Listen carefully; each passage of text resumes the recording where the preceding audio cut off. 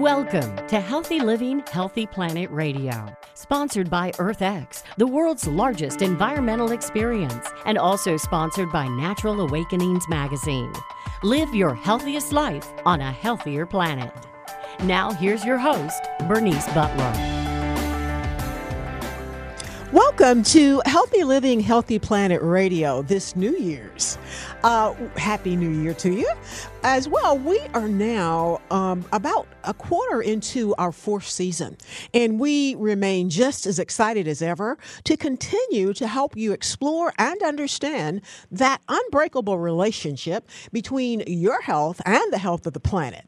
Here we look at the hottest topics related to our environment and its sustainability and how they affect your health and wellness and your day-to-day well-being. Here, issues like climate change, plastic pollution, extreme weather events, and others will meet up with everyday impacts like allergies and asthma, digestive issues and gut health, cancers, lung and heart issues, and more. So listen in today as we interview an expert for today's show on, we called it The Road from COP27. Where do we go from here, and why does it matter? Now, about COP27, the president of Egypt, which is Abdel Fattah el-Sisi, and that's where Egypt is where it was held this past November, said that I deeply believe that COP27 is an opportunity to showcase unity against an existential threat that we can only overcome through concerted action and effective implementation. Now, the hosting of COP27 in his country, in the green city of Sharm el-Sheikh, marks the 30th anniversary of the adoption of the United Nations Framework Convention on Climate Change. And in the 30 years since its beginning, the world has come a long, long way in the fight against climate change and its negative impacts on our planet and our health. We are now able to better understand the science behind climate change and better determine its impacts and better develop tools that help us address its causes and its consequences and protect our health somewhat. The plan now to declare Sharm el-Sheikh in Egypt a green city included a main goal other than just declaring it a green city. And that goal is the use of clean energy was its main goal. And they also encouraged environmental investment in various areas of preserving the environment. All the cars and buses in Sharm el-Sheikh were scheduled to operate by electricity, and more than 100 charging stations were established for those vehicles. Also, all the hotels in Sharm el-Sheikh were powered by solar energy. Now, 30 years and 26 COPs ago, or later, we now have a much clearer understanding of the extent of the potential climate crisis and what needs to be done to address it effectively. Doesn't mean we're doing it, but we know we have a clear vision of it. The science is there, and it clearly shows the urgency with which we must act regarding rapidly reducing our emissions of greenhouse gases and taking necessary steps to assist those in need of support to adapt to the negative impacts of climate change, as well as finding the appropriate formula that works that will ensure the availability of the required means of implementation of these plans and the other requirements for developing countries in making their contributions to this global effort, especially in the midst of our uninterrupted international crises that we've experienced, including the ongoing food security crisis that's been exacerbated by climate change, the war in Ukraine, desertification, and water scarcity, especially in Africa, which is the continent that suffers the most impacts from climate change. Now, in 2015, the world came together and showed the will to make the necessary compromises, which led to the successful adoption of the Paris Agreement. And that indeed was successful because many, many people around the globe only really became aware of climate change and the talks and the need for global action with the Paris Agreement. Many, many people only know the Paris Agreement as perhaps the only thing related to, or perhaps the only plans being made for climate change. But today, And in light of the unmistakable messages in the recent United Nations IPCC reports, and also following last year's COP26 in Glasgow, we are once again called upon to act rapidly if we are to really meet the 1.5 degree Celsius goal that we'll talk a lot about later during this show. And also only if we're going to actually build resilience and enhance our capacity to adapt to the issues and the chaos and other things that climate change is causing on us. And while there are no doubt major undertakings, I sincerely believe that these can also become opportunities for transformation towards sustainability if we collectively think creatively and demonstrate the necessary political will. Now, with this in mind, again, the world tried to come together yet again to reaffirm its commitment to the global climate agenda, despite the difficulties and despite the many uncertainties of our current time. The hope was that all parties and stakeholders were coming to Sharm el-Sheikh with a stronger ambition on climate change mitigation, adaptation, as well as climate finance, and demonstrating actual success stories on implementing commitments and fulfilling their pledges. So COP27 was indeed an opportunity to showcase unity against an existential threat that we can only overcome through our concerted action and again through effective implementation. And as the incoming presidency, Egypt spared no effort to ensure that COP27 became the moment when the world moved from negotiation to implementation, and where words were translated indeed into actions, and where we collectively can start on a path towards sustainability, as well as a just transition, and eventually a greener future for our coming generations. Now, this is a lot, but it's also very important. And here today to help us explore and unpack some of this and to help us understand what really happened at COP27 is Tess Wiskel. Tess is an emergency medicine physician practicing at Beth Israel Deaconess Medical Center in Boston, and she's a climate and human health fellow with Harvard University's Center for Climate, Health, and Global Environment and the FXB Center for Health and Human Rights. Tess's focus is on understanding and addressing health impacts of climate change in at-risk populations and to evaluate the long-term effects, including migration of whole communities, which we're all seeing the effect of it, whether we realize it or not.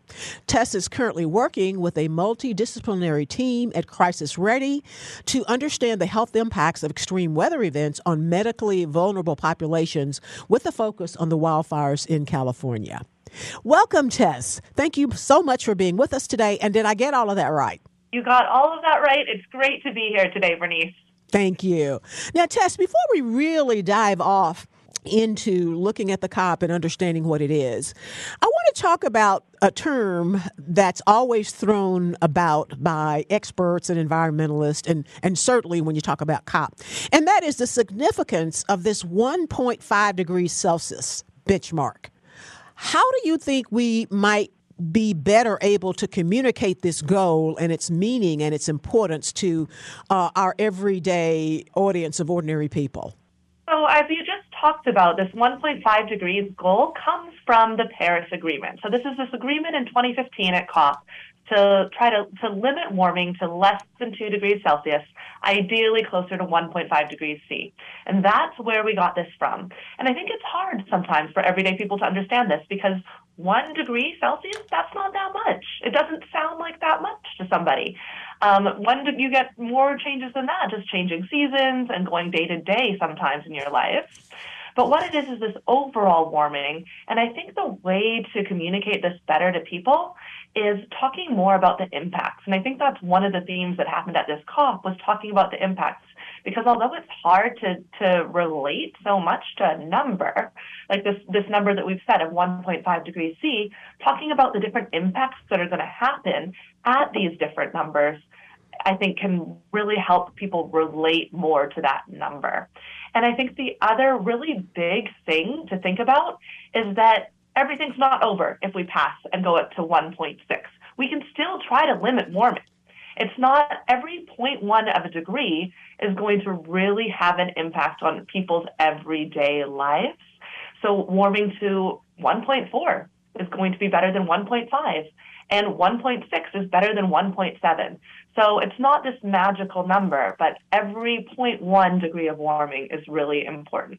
Indeed. Thank you for that explanation. It was good. I liked it, and hopefully others can get a grip on it. Now, but why was the decision, the goal set at 1.5 rather than 2 or 1.8 or 1.2? Well, actually, the number was 2. So the number was to keep warming less than 2. Okay. But then we're saying ideally less than 1.5 just because of the numbers of impacts that it's going to have. And that's some of the things that we're seeing now. So everything from extreme weather events to sea level rise. We're starting to see that now. And we're thinking that at 1.5, we're going to see more and more of this to where the world is just not a place that we can live in the same way we're living in it now.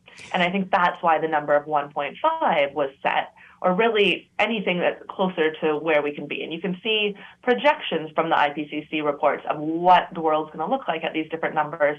And really 1.5 is where we can live similarly to where we are now. Really briefly, because we just have about 30 seconds before we need to go to break, and we may need to continue this discussion on the other side. But if you can give us one brief example of what is projected to happen, say, when we get to 2.5. So one example I think that's easy to relate to is heat. We're going to see more heat waves. We're going to see them happening more often, and we're going to see them at higher intensity. And we're going to see parts of the world becoming unlivable because of how high this heat is and the water scarcity and the desertification and everything else happening with it when we get over these goals and over these numbers. Indeed. And I think we need to publish a chart of these things because I think that will really make an impact on people. Tess, we're going to go to break now. We have been with Tess Wiskel, who is with Harvard University Center for Climate Change and Crisis Ready. Thank you. We'll be right back on the other side. We want to give a shout out now to our sponsors. That is Natural Awakenings, Dallas Fort Worth, Metroplex Magazine, the Green, Healthy, and Sustainable Living Authority for the DFW Metroplex and North Texas communities. Print issues of Natural Awakenings can be found in many Whole Foods markets, all natural grocers, all central markets, sunflower shops, and many, many other locations, as well as available free for download online at nadallas.com. Check them out. Our other sponsor is North Haven Gardens, serving the Metroplex since 1951, the most respected horticultural establishment in North Texas, offering gardening and plant education, concierge services, DIY classes, gifts, and more. Check them out at nhg.com. And our other sponsor is Lynn Dental Care, practicing dentistry for over 38 years with a holistic approach, looking at the whole body and non-mercury. Specializing in periodontics, Dr. Lynn is board certified by the International Academy of Oral Medicine and Toxicology. Check them out at lynndentalcare.com. Thank you, sponsors.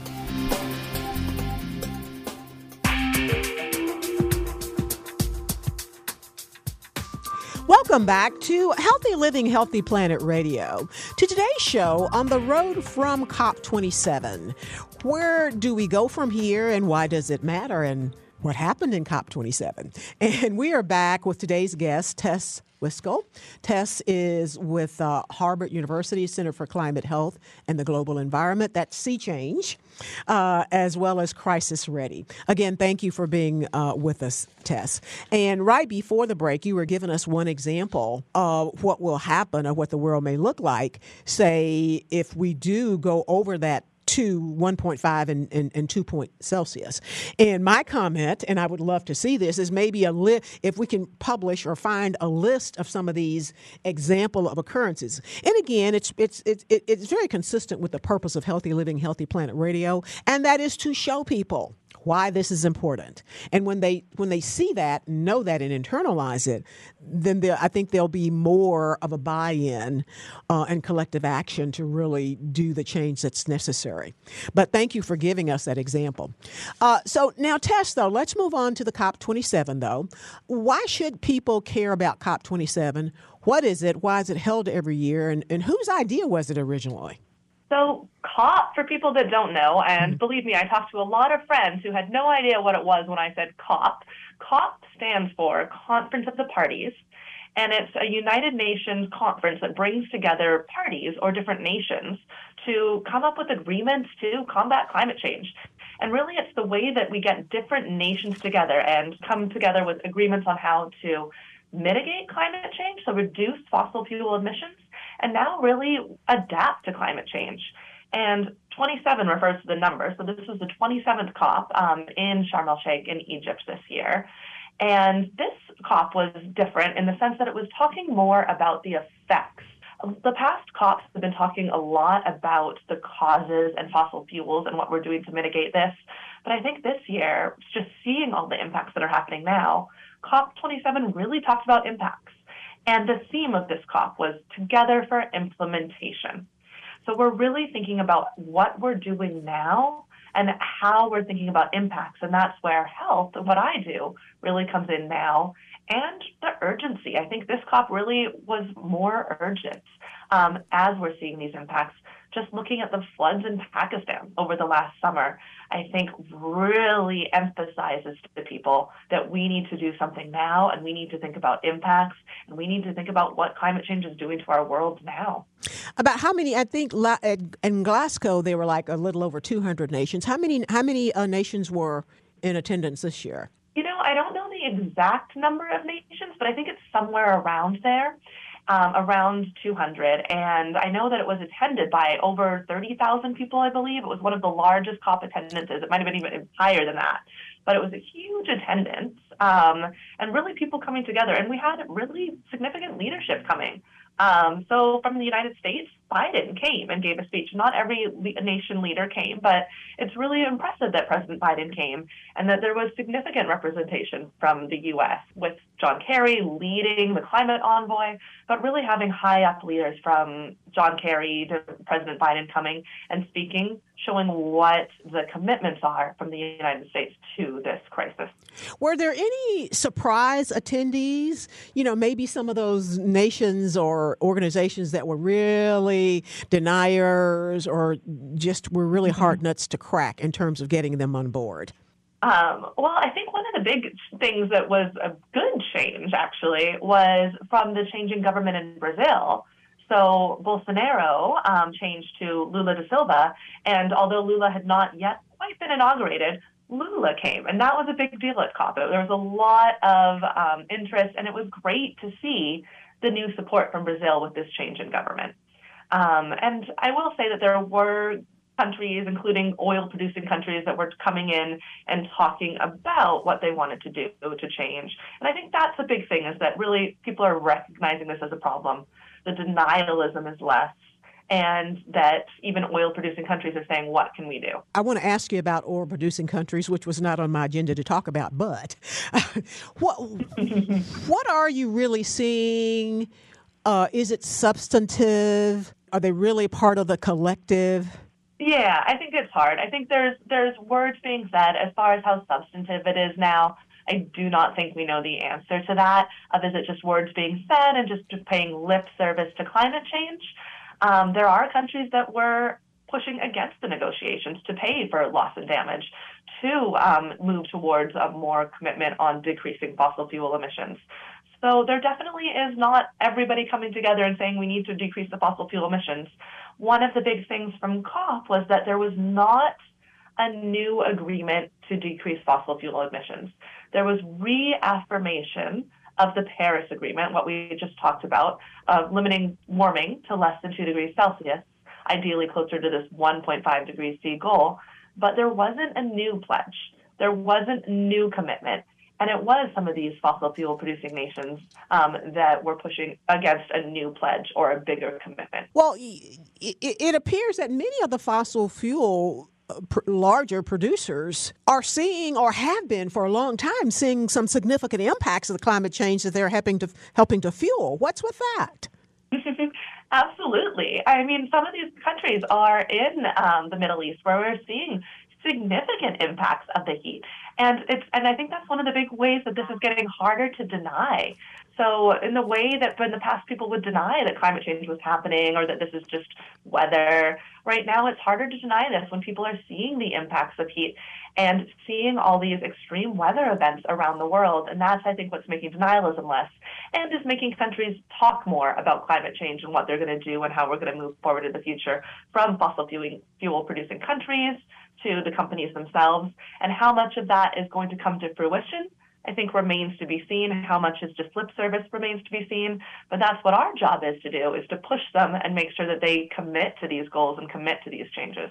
Now, the other thing I want to talk about again before we get into COP27 a lot in detail was why is and was the Paris Agreement so popular and widely known? I think it was a really big change because there was, I believe, 187 countries ratified this agreement. So that's a lot of countries coming together to say that we want this to happen, to get to a net zero carbon emissions by 2050. And what it brings about is these nationally determined contributions. So each nation itself comes up with how they're going to get to this goal. And this is the first time we really had an agreement between this many countries to bring down emissions. And that's why it's such an amazing thing that this many 187 countries can come together to reduce fossil fuel emissions and mitigate climate change. I think that's why this is even more than what COP is coming through in the national and people's minds and in what people are hearing. People have heard about this Paris Agreement. Mm-hmm. Because it's so unique that we can bring people together like that. Thank you for that explanation. Because, again, a lot of people know about it, but I don't think, I know all of those, and many of those do not know its significance. And it really was a watershed event with all of these countries coming together to commit to it. Thank you for that. Now, Tess, you and your work are basically focused on healthcare and or health impacts, that side of what we like to look at. And, of course, that's an issue or one of our focus points, too, here at Healthy Living, Healthy Planet Radio. So what are the reasons, pretty much, what's driving healthcare providers to attend the COP? And what percentage, I would like to say, are the healthcare providers or those concerned with health impacts? What percentage are they in terms of the COP27, and what kind of impact are they having? So I think health is becoming a bigger and bigger part of this over time. And I think healthcare providers are becoming more and more enthused about it as we really are seeing these impacts. So we are seeing the health impacts of climate change on our patients now. And in particular, we're seeing the climate change as a risk multiplier for the social determinants of health and these things that are impacting our most vulnerable patients. And we're really seeing this, and we really want to be a voice for these patients and what's happening to them, so that we can protect their health. And really, this is a threat to public health and one of the biggest threats to public health. And I think healthcare providers are becoming aware of this and realizing this, and that is what is motivating this. So as far as the exact percentage of healthcare providers or people within the healthcare sector at COP, I don't know that number. And I honestly am not sure if anybody does, but I can say that the presence is becoming more and more felt. Last year, COP26 was the first time the World Health Organization had a pavilion. And they continue that pavilion this year. And the presence there was amazing to see so many healthcare providers talking about health and talking about the impacts was amazing. There was everything from nurses and physicians to students coming out and talking about the health impacts, doing everything from talking about how it's impacting their patients to organizing protests about the impacts on health of the warming and not reaching these goals. And the stories that healthcare providers can bring of what climate change is doing now, I think, is really impactful to policymakers, to the negotiations, for people to hear what is happening now and really move it forward. And the credibility that healthcare providers and those in the health field bring to this conversation is amazing. Because as I said, on Healthy Living, Healthy Planet Radio, our goal is to connect the various environmental issues with the attendant health impacts. And so we are always digging, scouring, searching for health-related professionals who can address the health impacts of particular environmental issues. Sometimes that's difficult. Like with lung issues, that's easy, allergies and things like that. Perhaps not so easy with plastics to find somebody who can really connect those dots. But I'm very excited that you all are becoming a much, much greater part of the conversation. And a lot of it has to do with your high credibility. When healthcare professionals speak, people listen and they believe. Mm-hmm. And so when they hear you guys talking about these health impacts, there's a tendency not to deny it. So I think it's great. Absolutely. We're going to go ahead and go to break now. We'll be right back on the other side with Tess Wiskel to make us much smarter.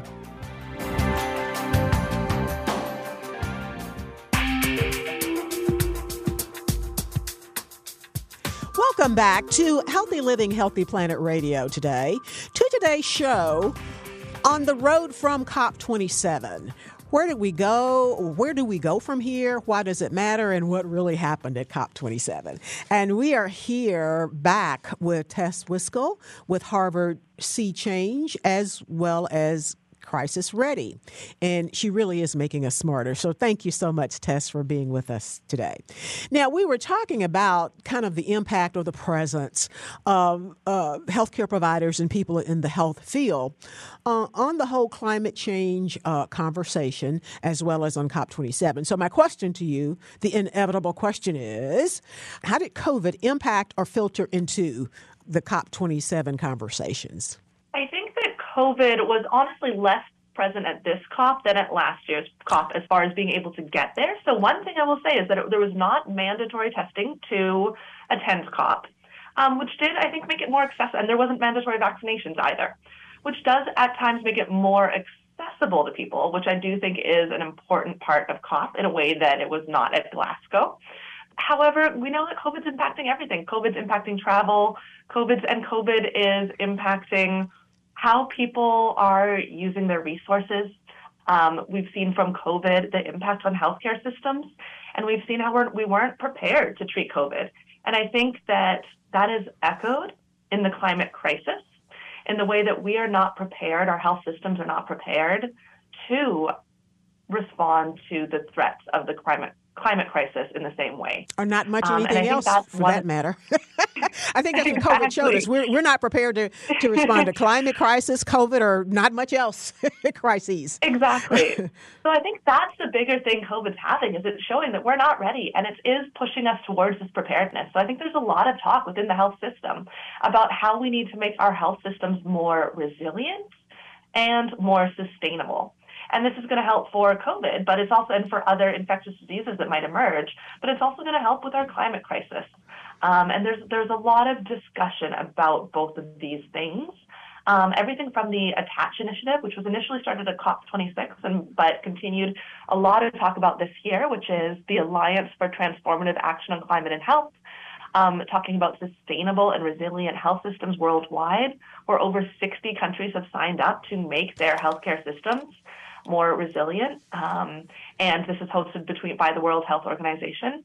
But there really is this push to have us be more prepared. Were there any other maybe findings or learnings from COVID that perhaps may have filtered back in to what we see or what we expect from climate change? I mean, one thing that we are going to be seeing from climate change is going to be changing patterns of infectious diseases, as we saw with COVID. So here in the U.S., we're already seeing these changing patterns of infectious diseases. From Lyme disease, we're seeing it moving further northward and expanding its seasonality. And we're going to see that with other diseases as well, from dengue and Zika. We're going to see changing patterns of infectious disease, and we need to be ready and prepared to take care of that. We're also seeing the need to look at the whole parts of healthcare systems. So we need to make sure our hospitals and our clinics are staffed and prepared to deal with disasters, but we also need to look at our supply chains and make sure that our supply chains are ready. And one big thing to look at from this perspective is that right now our supply chains are a huge source of emissions themselves. In U.S. healthcare, up to 80% of emissions are from our supply chains. So while we're looking at our supply chains and making sure that they are resilient in the settings of different disasters, from an emerging infectious disease like COVID to our climate-related extreme weather events, we need to look at our supply chains and make them both resilient, but also look at how we can reduce greenhouse gas emissions by having more sustainable supply chains. Did the Inflation Reduction Act, which still tickles me that they call it that, did that in any way deal with supply chains and making them resilient or making them responsive to climate change impacts at all? Actually, one of the big things that was released at COP and was talked about at COP is a new announcement between the HHS and the NHS, the National Health Service of Britain, who's been really a leader in climate change and the resilience of climate change sector in Great Britain, is that the two countries are going to work together on supply chains to reduce emissions from supply chains and work together on building resilience as well. Yeah, I think that's a wonderful idea because we definitely have to fix the supply chains. And so why not fix them right and fix them so that they respond to this threat that we have? So hopefully that'll be done. It's not typically the case, though. They just fix it, run, and go. It's true. Okay. And the IRA is talking a lot about infrastructure, and I don't know exactly where it is on supply chains within healthcare, but there is a lot about infrastructure that's going to be happening, which is very important. Indeed, indeed. Now, so Tess, what did the goals going into COP27 look like when they came out on the other side? I think one of the really big things that we talked about was about loss and damage. So this is one thing that is not a common term that people think about, but loss and damage is about the need for nations that are most vulnerable to receive funding for disasters that they're already experiencing. And this is something that was talked about since the early 90s. And even just going into COP, there was argument about putting it onto the agenda. So there was prolonged arguments talking about loss and damage even being on the agenda. And then it was added to the agenda. And then by the end of COP, we were able to create a loss and damage fund, which is a really amazing first step towards talking about these damages, particularly for vulnerable nations to receive funding for these disasters. So that's one thing that was an accomplishment of this COP, that a loss and damage fund was created. And I thought that was cool because the news reports gave us a blow-by-blow. And that's how I knew about that. But they were giving us a blow-by-blow of what was going on, the conversations. You know, people want this, they don't want it, it's not. And then I left it where it wasn't going to happen. And then a couple of days later, I came back, wow. So I thought that was really, really a significant occurrence. It is. It really is. And there's still the idea is that over the next year, it's going to be talked about more the actual specifics of how it's going to work. But the fact that it's even been created and was allowed to be talked about is a really big accomplishment of this COP. That being said, a loss and damage fund needs to be in the billions of dollars, in the hundreds of billions of dollars to really account for all the climate-related disasters that are happening. And at this point, the amounts that have actually been contributed to the loss and damage funds are on the orders of millions of dollars. So there's still a lot of ways to go to actually have loss and damage fund that actually accounts for all the damages that are happening. But having it created is the first step. Yeah, I hopefully by COP28, it may have a structure and be up and running to some degree. And speaking of which, where is COP28 going to be? I believe they released it. It's going to be in the UAE and Dubai. Oh, okay. Good place. And so, Tess, what would you say, though, are the most important, other than the loss and damage fund, which I really do know is important, the most important and impactful things to come out of COP27? And what were some of the noteworthy health impact-related initiatives and partnerships to come out of it? Well, one of the ones is what we just talked about, of how we're talking about supply chains and healthcare emissions. So healthcare emissions themselves are a big contributor to emissions worldwide. The actual statistic is, I believe, that about 4.5% of global cumulative net emissions are from healthcare. So healthcare-related decreasing emissions, particularly from supply chains, and the agreement to reduce these is a big thing to come out of COP27. As far as decreasing overall emissions, There was no new agreement, but at least there was this reaffirmation of the Paris Agreement goals of limiting warming to ideally around 1.5 degrees Celsius. And we saw different countries coming together to provide funding for loss and damage as well as adaptation, which is a big deal, and countries coming together to create more resilient and sustainable health systems. I want to ask you and also talk a minute about migration. And we only have 2 minutes, so we're just going to start this conversation and probably have to conclude it on the other side of the break. I think it's pretty obvious to those of us who, as my daughter likes to say, are into this stuff. But for those of us who really do study and look at, and experts like you on environmental issues and the health impacts, that migration really is a function of climate change. Do you all have these discussions or realizations of this phenomena in COP27? I think there was a lot of talk about migration, and we know that disasters are causing both in-country displacement as well as out-of-country displacement. So there was definitely a discussion about this. As far as a solution and knowing what to do, I don't think we're there yet, but there's no question that there was a lot of talk about migration, particularly related to these extreme weather events, and particularly related to hurricanes and cyclones and flooding in Southeast Asia and Asia, because these are causing such significant displacement of millions of people. And those impacts, particularly the Pakistan floods, are really something that is starting conversations about migration and what we need to do about it. Well, that warms my heart that at least the conversation is started. You know, the talk precedes action. And with all the rise of nationalism all around the world, I think, if we can go back to some of its root cause of climate change, I think there can be perhaps better understanding and more embracing with an eye toward dealing with it and trying to resolve the problem. Y'all need a whole platform and a whole day or two in the COPs on that. We're going to go to break now, and we'll be back on the other side with Tess Wiskel from Harvard Sea Change. Thank you, Tess.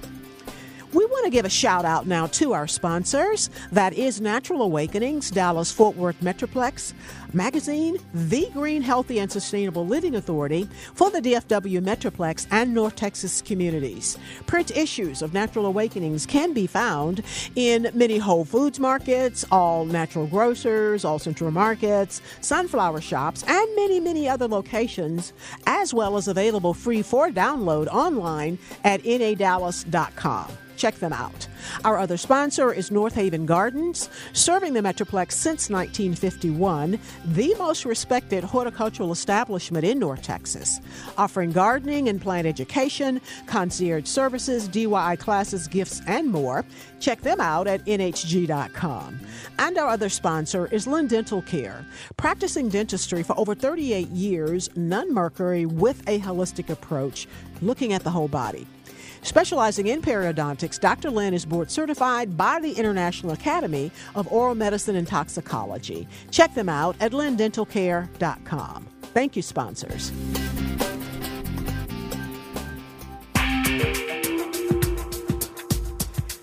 Welcome back to Healthy Living, Healthy Planet Radio. To today's show, on the road from COP27, where do we go from here, and why does it matter, and what really happened at COP27? And we are back with Tess Wiskel, who is really making us smarter and helping us to understand some of these issues and what we came out of it with. Now, Tess, last year in Glasgow, they talked a lot about natural solutions. Was there any, do they do things at COP like doing a recap? Like, here's what we said we were going to do last year, or here were the partnerships or things that were done, and here's what happened. So, and I'm asking that for you to tell me about what's with Natural Solutions at this point that came out of Glasgow's COP26. Yes, so there's definitely the global stocktake, and there's a lot of different negotiation streams happening that are talking about what our goals were and where we are now and how far we are towards them. And I think there still is a lot of talk about natural solutions, and it's a really important talk to talk about what we can do, from preventing deforestation to reforestation to preserving our wetlands. And there is a lot of talk about around natural solutions and what we need to do to keep them going. Yeah, Natural Solutions seems to be a place or an effort where ordinary people in their everyday lives can become much more engaged. But could you tell us some examples of some natural solutions that are underway, or that have worked, or that are significant that folks are talking about? So I'll give you one local example, which is that around Boston, there are community organizations that are actually getting rid of concrete and planting trees. So planting trees in the urban environment. And this does a couple different things. And this is something that people can take back to their local communities. So one thing this does is adds trees to the world. And we know that trees are a sink for greenhouse gases. But the other thing it's doing is it's reducing the urban heat island effect. So we know that in areas where there's not a lot of green space, that you're going to have more of a heat island effect. And we can see that within cities during heat waves, there are areas of the city that are hotter compared to areas of the city that aren't as hot. And we know that some of this is related to having green space. So one thing that's a natural solution is replanting trees and bringing trees back into these green spaces and creating these green spaces. And it creates a place to go, and it creates shade, and it does a lot of different things for the community. And it's one thing you can think about doing within your own local communities. Thank you for that example, because it really is a good example that anybody can plug into, and particularly here in North Texas, we could plug into it because we're one of those few places that still has an abundance of surface parking lots. Mm-hmm. And to chop those up and put some trees, or even to redesign them so that there's more green, and to diminish some of that urban heat island would be good. So thank you for giving that example. Absolutely. Now, also, Tess, what indicators were or are there that there is more commitment now, perhaps, than at the last COP? I think that one thing is the fact that this loss and damage fund went through. That's been something that's been pushed upon for a long time, and the fact that that went through at this COP really does show that there's a commitment. We're also seeing countries coming back, like President Biden coming, like Lula coming. We're seeing countries coming back to the table and talking about this and committing to goals and to working together and really pushing forward the fight for climate change worldwide. And I think that's one big thing. And that we're looking at this more as an opportunity. So through talking about what's happening and through adaptation, we're seeing this as an opportunity to work within countries and work within systems to come up with climate resilient solutions that help our most vulnerable. And I think that we're seeing these voices becoming stronger and stronger. And particularly at this COP, I was able to see the voices of women and indigenous groups in the countries that are most vulnerable having more of an impact, and people really listening, and them being some of the strongest voices, showing us that we really need to do something now by showing these examples of what is happening now. Now, back here in the States, we heard a lot on the news during the COP about the president of China not attending. Well, they are one of the world's biggest economies, if not the biggest. Where do they stand on climate change and issues? And was it just kind of maybe a political thing or political posturing that they weren't there, or were they in protest about climate change at all? I think that some of the reason that China wasn't there, or China wasn't initially talking, was because of other issues, is particularly with the United States and other political issues that I am not an expert in, but everything from where kind of negotiations were cut off after we saw differences in opinion on Taiwan and other global issues. So actually, one of the big things that did come out of this COP is that we did see the envoys between China and the U.S. coming together. And that was a really big deal, that the doors are open again to negotiations, because the U.S. is the biggest prior emitter, and China is really growing to become one of the biggest emitters now. And the fact that these countries that have such a big impact on the world are now coming together again to be able to talk, despite, the president not being able to come. That's a really big next step from COP, but also from seeing these different envoys coming together now. I hope, and I want to, and I'm going to think as well, that the fact or act of the China's and U.S. envoys coming together, too, says that China does recognize and appreciate climate change and its impacts, irrespective of the surface political disagreements that they have. Absolutely. Absolutely. And China has definitely said that they're moving forward on renewable energy and reducing fossil fuels. And that's a really big deal because we do know that China is producing more now and is on an upward peak compared to the U.S., where we are increasing our renewables. Indeed, and I would like to see China, as well as some other rapidly developing nations, that as they go through that rapid development, they can, it's like we talked about the supply chain, that as they go through that, now that they are aware of the issues that can be caused and the impacts on climate change, that as they go through that, they do it better. And they do it with sensitivity to the impact on climate change. Absolutely. And one of the big things we can do with that is we can see how solar and wind energy are becoming cheaper. And that makes it a more viable option as countries are developing and as countries are looking for alternatives. When the prices are decreasing, it makes it a more viable alternative. And that's a really exciting thing, especially that these different sources of energy are decreasing in price. It does. It's interesting, too, and I guess I kind of chuckle in the back of my mind. I remember when you said that the COP28 is going to be in Abu Dhabi. Yeah. And it made me think back to them making Sharm el-Sheikh a green city. So I wonder if they're going to try to make Abu Dhabi a green city for the COP28. That would be interesting. But you know what? That would be really... It would be interesting, but that would be really cool and I think significant, too. They could make a big statement. They could. I think it's going to be a very interesting perspective having it in such a big fossil fuel producing nation of what it's going to look like, because it was a big, interesting statement to be having it in the desert, really, in Egypt, and really feeling the effects. Honestly, there was a talk there of feeling the effects of this heat island, because you were on this kind of pavement in the ground where you were there and where the heat was so much when you were physically attending COP. And there were emissions from the event itself. Like there were big air conditioning units, air conditioning all of the different pavilions and where we were. And I think thinking about how to make this greener and how to feel this effects and seeing the effects right there as you're physically attending COP did have a big impact as well. It should be even more impactful next year then, for sure. So, Tessa, who would you say were the major players, both nation-wise in terms of nations and countries, as well as perhaps institutions and companies? Who were the major players going into COP, and why would you say they're major, and who were the major players coming out? Well, we know that Egypt hosted, and Egypt was a great host bringing people together. And this was the African COP, and there was a lot of talk about this being the African COP. So I think that was a big contributor to this COP, talking about what was actually happening and talking about vulnerability and talking about what's happening in African countries that are particularly vulnerable and are particularly impacted and also didn't contribute as many fossil fuels emissions to the problem.